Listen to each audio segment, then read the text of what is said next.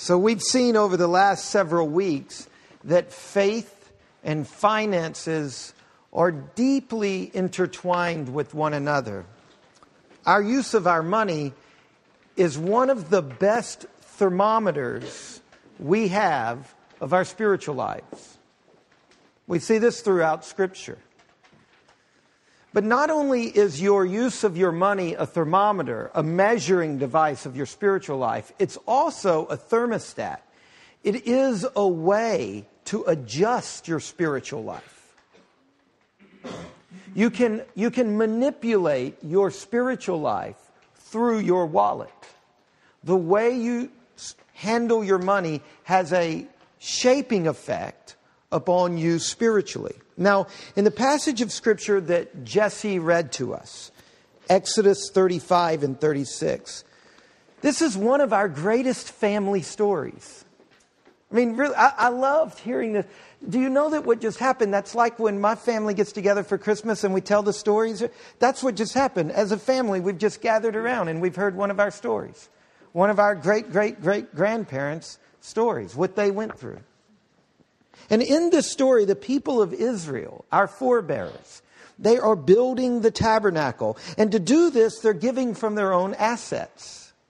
Now, there's two things that stand out on a purely literary level in those two chapters. The author of those two chapters is using various literary devices in order to make an ideological point, in order to make an agenda, in order to express his theology. And the two things that stand out are this. Number one, the giving of the people is enormous. And there's lots of techniques used in this fine piece of literature to establish that. They give so much, in fact, the row behind me started chuckling when it gets to the point where Moses has to tell the people, stop, nobody is allowed to give anymore, right? There's so much. And then the second thing that stands out in this story, and the author of the story makes this point over and over and over again, that their giving was voluntary. It comes up in verse 5, whoever is of a generous heart. This is Exodus 35, verse 5. Verse 21, everyone whose heart stirred him and everyone whose spirit moved him. In verse 22, willing heart. In verse 26, all the women whose hearts stirred them. In chapter 36, verse 2, everyone whose heart stirred them. And we use this kind of language today. We talk about give as you're led, give as you feel led. Phrases like this, they come up throughout these two chapters. Now, the point of these two things is this. The giving was extravagant, and it was strictly voluntary. Now, in the Bible, there is a name for this type of offering. And it comes up in chapter 35, verse 29.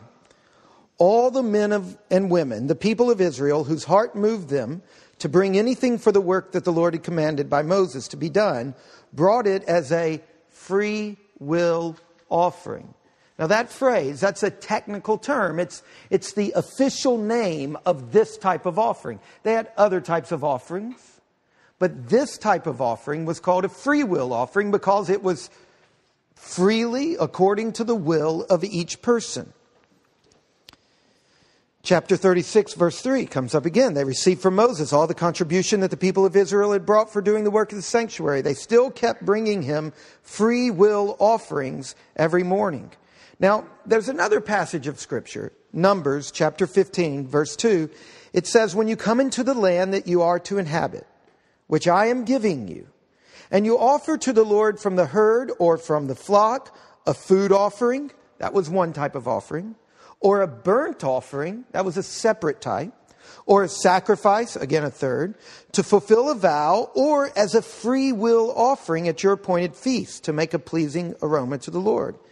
In other words, throughout the Old Testament, we see that there were different types of offerings that people were asked to give. The free will offering, again, was strictly voluntary. Now, last week, we looked at a different way that the people brought money to God, and that was called the tithe. And the tithe was 10% off the top of whatever resources came into a person's hand. It was not optional, so it wasn't a gift, right? When you have to do it, it's not a gift, right? Our children don't give to us the gift of obedience, right? I don't write a check to my mortgage company as a gift, right?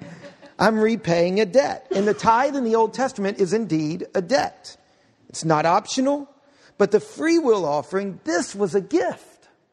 This was truly a gift. And it was far and above the 10%. You can look at it this way.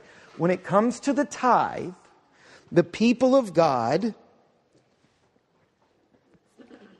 Let me back up. When it comes to the tithe, God desired His people to do it joyfully, but He didn't require them to do it joyfully. They just had to do it. The free will offering, on the other hand, involved the joy of a heart that had been touched by God's grace. So, the tithe was a demonstration of obedience, and the free will offering was a demonstration of love and joy and generous thankfulness and worship. So you could say that the Israelites tithed because God told them to, but they gave above and beyond the tithe in these voluntary offerings because they wanted to. Now, when we turn to the New Testament, how does this play out? Well, look with me at this passage that Sarah read to us. 2 Corinthians chapter 9. Chapter 8 and 9. In the New Testament, we see that this whole kind of logic of giving is accepted by God's people. The notion of a tithe that is a debt that you repay, that you don't really have a choice about, and the notion of something above that and beyond that, in excess of that, that is entirely of your own choice. We looked at last week how the tithe comes into the New Testament, and actually throughout the New Testament they treat it the same way they treated it in the Old Testament, as a debt to be repaid to God, that God owned everything and He claimed the first 10% to be spent in a certain way. But now this week I want to show you how the free will offering moves into the New Testament. In 2 Corinthians chapter 8 and 9, you've got to be struck. It's the same language almost. When it's describing this offering being taken in 2 Corinthians 8 and 9 as a language that Moses is using in Exodus to describe the offering being given there. Look in chapter 9, verse 7. Each one must give as he made up in his own mind, not reluctantly or under compulsion, for God loves a cheerful giver. And then back in chapter 8, verse 3. They gave according to their means, as I can testify, and beyond their means, of their own free will. Look, Paul was steeped in the Old Testament. So when he's writing a letter about this new situation, all of his language is coming out of those stories. They gave of their own free will, begging as earnestly for the favor of taking part in the relief of the saints. I've got to believe, as Paul is looking at what the Macedonians are doing, he's saying, we've seen this before. We've seen people just giving and giving and giving and begging for the chance to give. Because the whole narrative of Paul's mind, his imagination, was not programmed by his secular culture. It was programmed by the Old Testament. That's what it means to be people of the book. It means that your mind is so filled with Scripture that forms the DNA of your thought processes, that fuels your imagination. This description of God's people in Corinth in 56 AD, it is almost exactly the same as the description 1,500 years prior.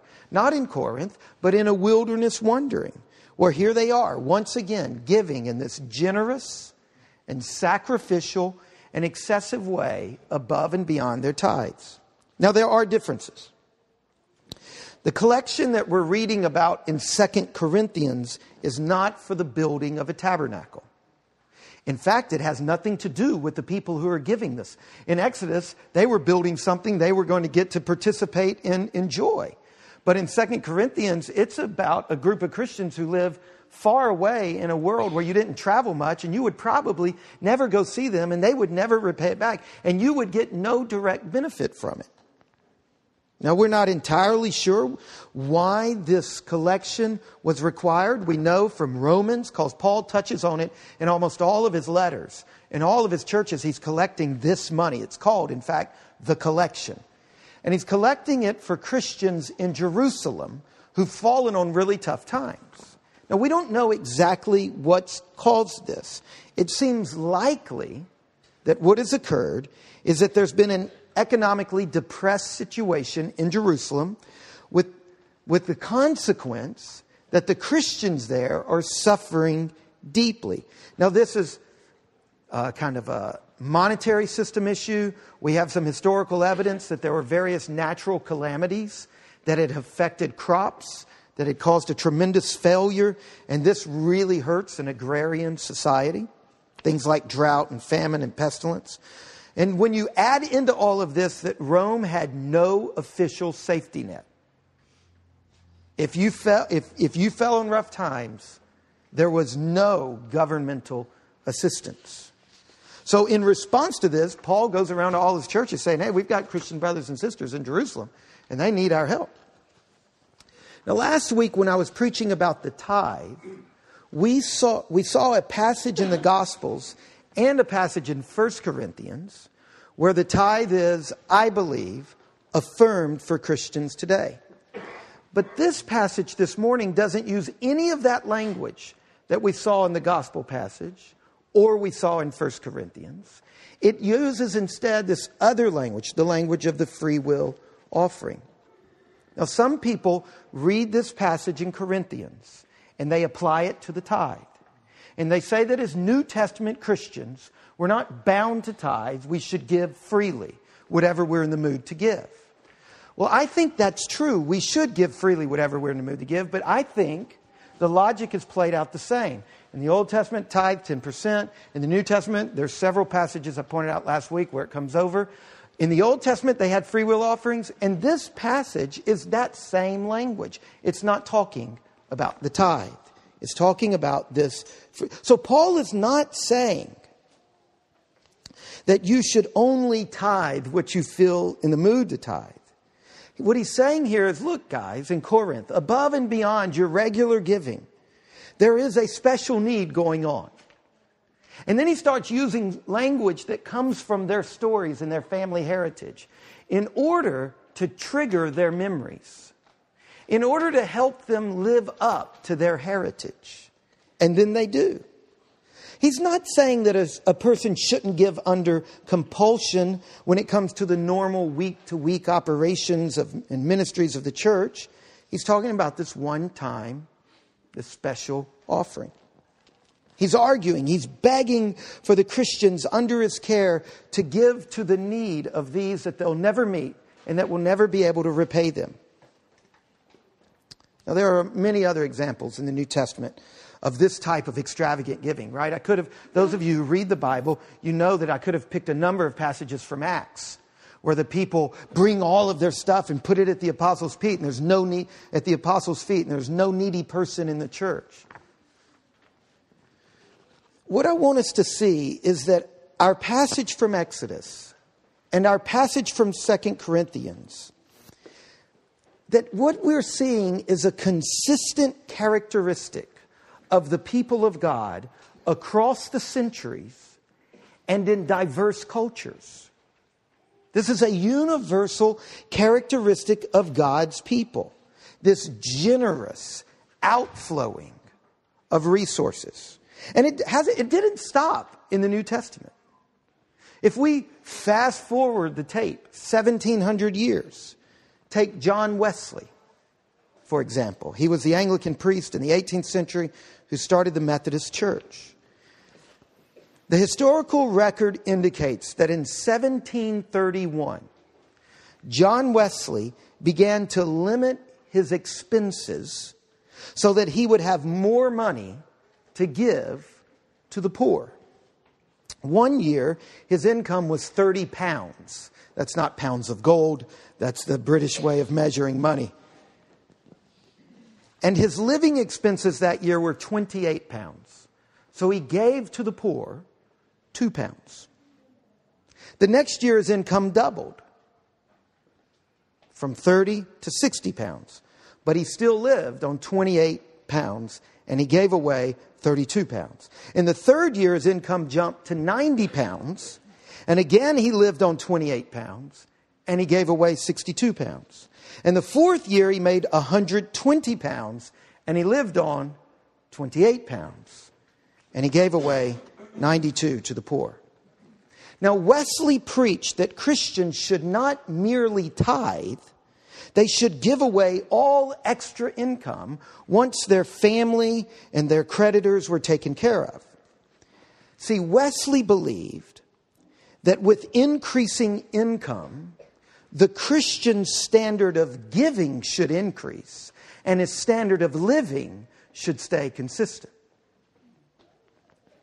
Even when his income rose toward the end of his life through royalties into thousands of pounds a year, he lived simply. He would quickly give away all the extra. At one point, the British government audited him because he claimed in his tax records only to have 2 kind of settings of silver, like 2 silver spoons, not settings. And he wrote back and said, it's really all I've got. Everything else is accounted for and given away. One year his income was slightly over 1,400 pounds, but he lived off of 30 pounds, and he gave away the rest. Now, at that point, his annual income was the equivalent of $160,000, and he lived on what today would be $20,000. Now, what I'm trying to point out is a pattern in the Old Testament among Israelites, in the New Testament among Gentiles, across centuries and across cultures, where God's people have a consistent way of looking at money. What we see in Wesley is someone who is saying, I will put a control on my spending myself, and I will go beyond the tithe for the sake of Christ and His kingdom. And if you've lived in the Christian church very long, you know that we could produce examples ad nauseum. Now, I believe God is leading our church to be a small church, deeply rooted in downtown Harrisonburg. And we're going to be small. We don't know how small. Maybe something in the 200, 250 range, the Lord willing. And we're going to plant other small churches. 3 small churches in D.C. got together and planted us. And we're going to plant churches that are deeply rooted in their place. Neighborhood churches. And instead of trying to reach people in other places, we're going to plant churches in other places to reach people. We want to reach just as many people as the big churches do. We just want to do it through small churches instead of becoming a giant regional thing. Now, to do this, money's part of the equation. For example, our current building is inadequate. For us to increase our space, the best option we've found is that we're going to have to quadruple our rent to double our space. Our rent right now is $900 a month. We're getting a great deal. We're going to have to get a normal deal, it looks like. Twice we've had more people in worship than chairs we own in the last couple of months. Not to mention the fact that our lease only gives us a 60-day window. The plan is for Urban Exchange, they own this building, to make this into a parking lot. And we've got a 60-day leash before they can invite us to find a new home. Then there's the fact that to be a church that plants other churches, we need to bring in other vocational ministers to be formed with healthy pastoral practices and habits and skills and dispositions. The kinds of things that are necessary for spiritual leadership in the church. Now look, we are living at the end of a dying gasp of a way of forming ministers, and it's awful. In the Western culture, there's been this 2 centuries long trend that assumes a minister is prepared when he leaves seminary. This is a terrible assumption. And it's wreaking havoc across our land, in the lives of people and churches. Now, as a church, we are investing in the wider work of God by developing with some other churches a model where we supplement a young minister's seminary training with a focused apprenticeship in a community of support and practical education. Here at Incarnation and in our network of churches, ministers will be mentored Just as Luke is going through this right now, a pastoral resident, just like a medical resident, right? You've gone through medical school, now you have to go through this moment of formation. And this takes money. Now we're blessed with Luke because Luke came to us without us having money. We don't have the money to support Luke and Mary Grace. So they committed to raising over 80% of their income on their own. So we pay Luke less than 20% of his salary. And the reason, why is he doing this? Why is he coming here and working full time for our church and working very hard to raise his support? Why? Because of the vision of planting small churches that take the gospel and the kingdom and liturgy and community and all the things that we embody. Luke graduated seminary at a great seminary. He could have gone and gotten a free ride at another church, but he came to a church where he not only has to work, but he has to work to pay himself. Now, so we're finding creative ways to live into our vision without money is what I'm kind of getting at. But to plant other churches, we're going to not only need to support other ministers. Luke's with us for 18 months. We're going to need to bring in other ministers. And why? To send them out to plant other churches. And when we plant those other churches, we're going to need to do for them what our parent church did for us. We need to give them money. It's not fair to plant a church on a wing and a prayer. And likely our church is going to continue we use outside support now. Our budget's $190,000. We guess that we're going to need to raise about $70,000 of that in outside support this year. We're still not big enough to pay our own way. If any of you have had children get married and move off, you know that's a stage at the beginning, right?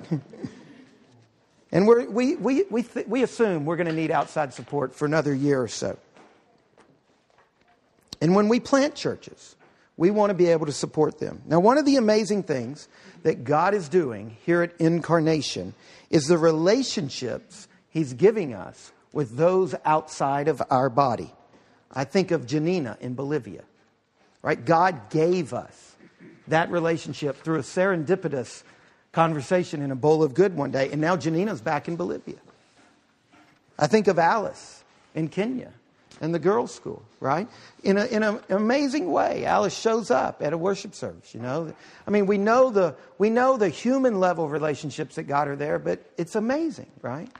I think of Muigai and Valerie that are on the cusp of moving to Nigeria for the kingdom of God, and of Ken and Emily Wittig, who are related to our church, and they're serving the poor and the homeless in this community through a work recovery program called Our Community Farm. And I think of Hearts, which is a tremendous response to need in our community.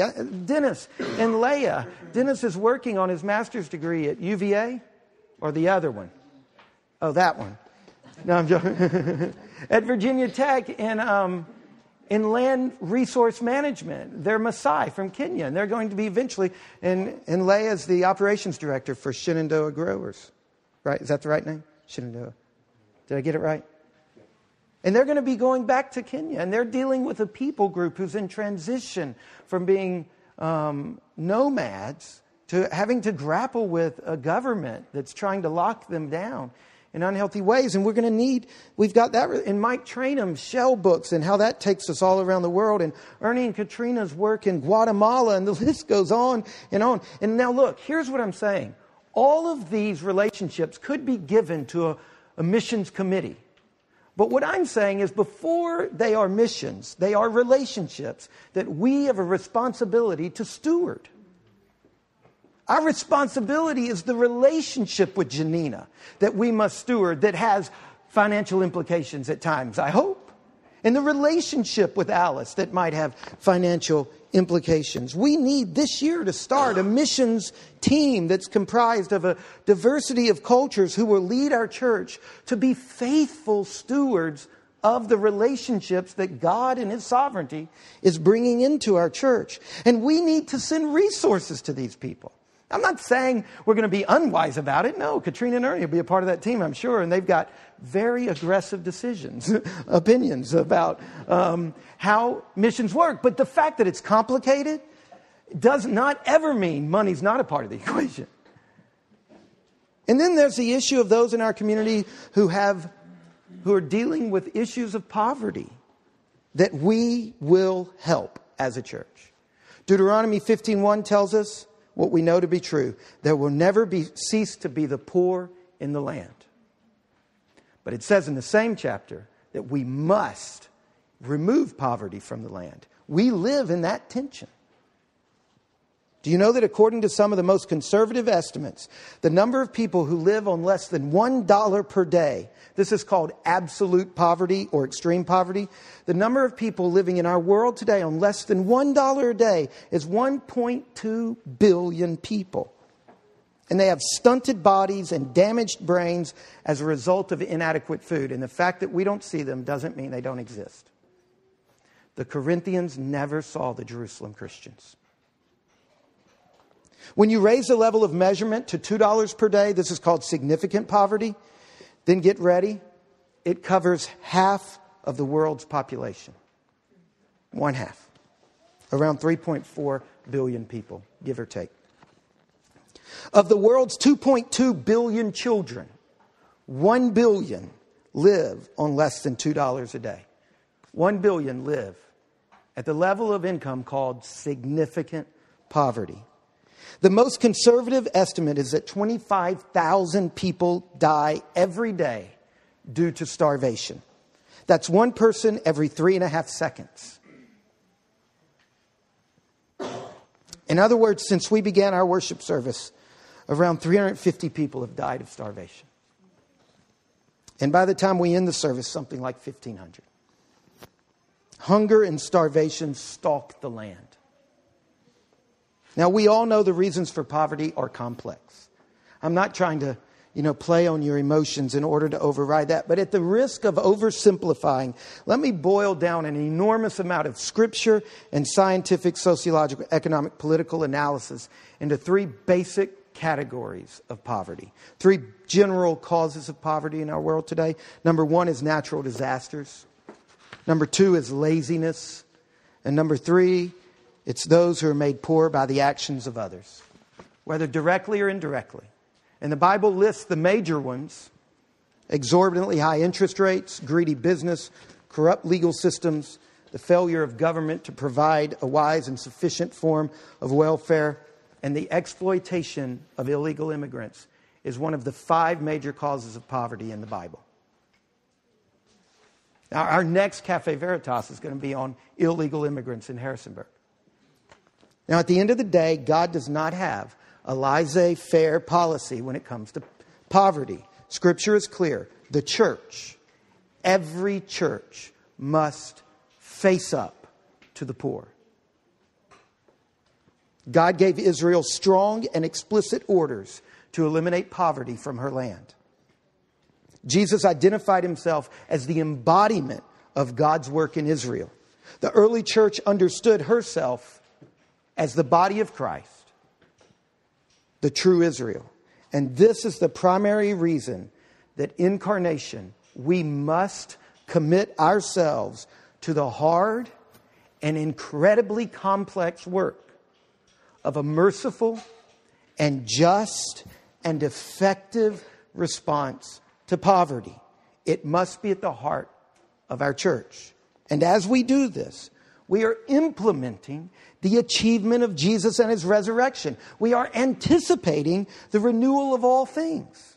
The church was brought into being by Jesus and energized by his Holy Spirit. And we are called to be agents of transformation for the Father. We are to bring the transformative news and work of God's kingdom to the whole of creation. We belong to Jesus, and we're called to put things right. And so God sends us out into the world to put things right, to preach the gospel, teaching and healing and working for the poor and the needy. We are to care for and embrace those in need as if they are our own kin. This requires very wise and very merciful actions. So all of these things, our need for buildings and formation of ministers and planting churches and missions and helping those in need, both in our church and outside our churches, all of these are reasons that I beg you to be a generous and sacrificial giver. And to do this, for some of us, not for all of us, But for some of us, the real issue is lifestyle. We need to recover a sense of enough. A sense of abundance can only exist when we have a sense of enough. I gave this quote last week. Abundance is having few desires. It's not in having many things. To be the kind of church God is calling us to be, for some of us, our lifestyle is going to have to change. Not for all of us. We've got to see that what we do with every cent says something about our view of God and what He means to us and what our values are in this age and what we think our few years on earth should be spent for. Developing a way of life that is content with enough and that demonstrates this contentment by a conscious acceptance of a level of consumption that stops increasing. That says enough. My appeal is that some of us would alter our lifestyle. Now look, this is not a matter of urging you to make painful financial choices. There's a place for that. Please make painful financial choices. But what I'm saying is that for some of us, what we need is to realize that our drive for more is damaging our well-being. So I'm not inviting you to sacrifice for others. I'm inviting you to life. I'm inviting you not to sacrifice, but to stop sacrificing. The shalom of your own life. We directly damage our own well-being by driving every year to increase and escalate our consumption. What we need is another vision of life. Another vision of what it means to have the good life. A vision in which the word enough plays a positive role. We use it negatively. That's enough. But we need to be able to say, that's enough. That's what Wesley was doing. What we need is this vision of life, living life in a way that creates new possibilities for neighborliness, new opportunities to demonstrate care for our surroundings, new opportunities where we actually have more time available in our harried lives. This vision of enough will help not only liberate the poor, it will liberate the rich.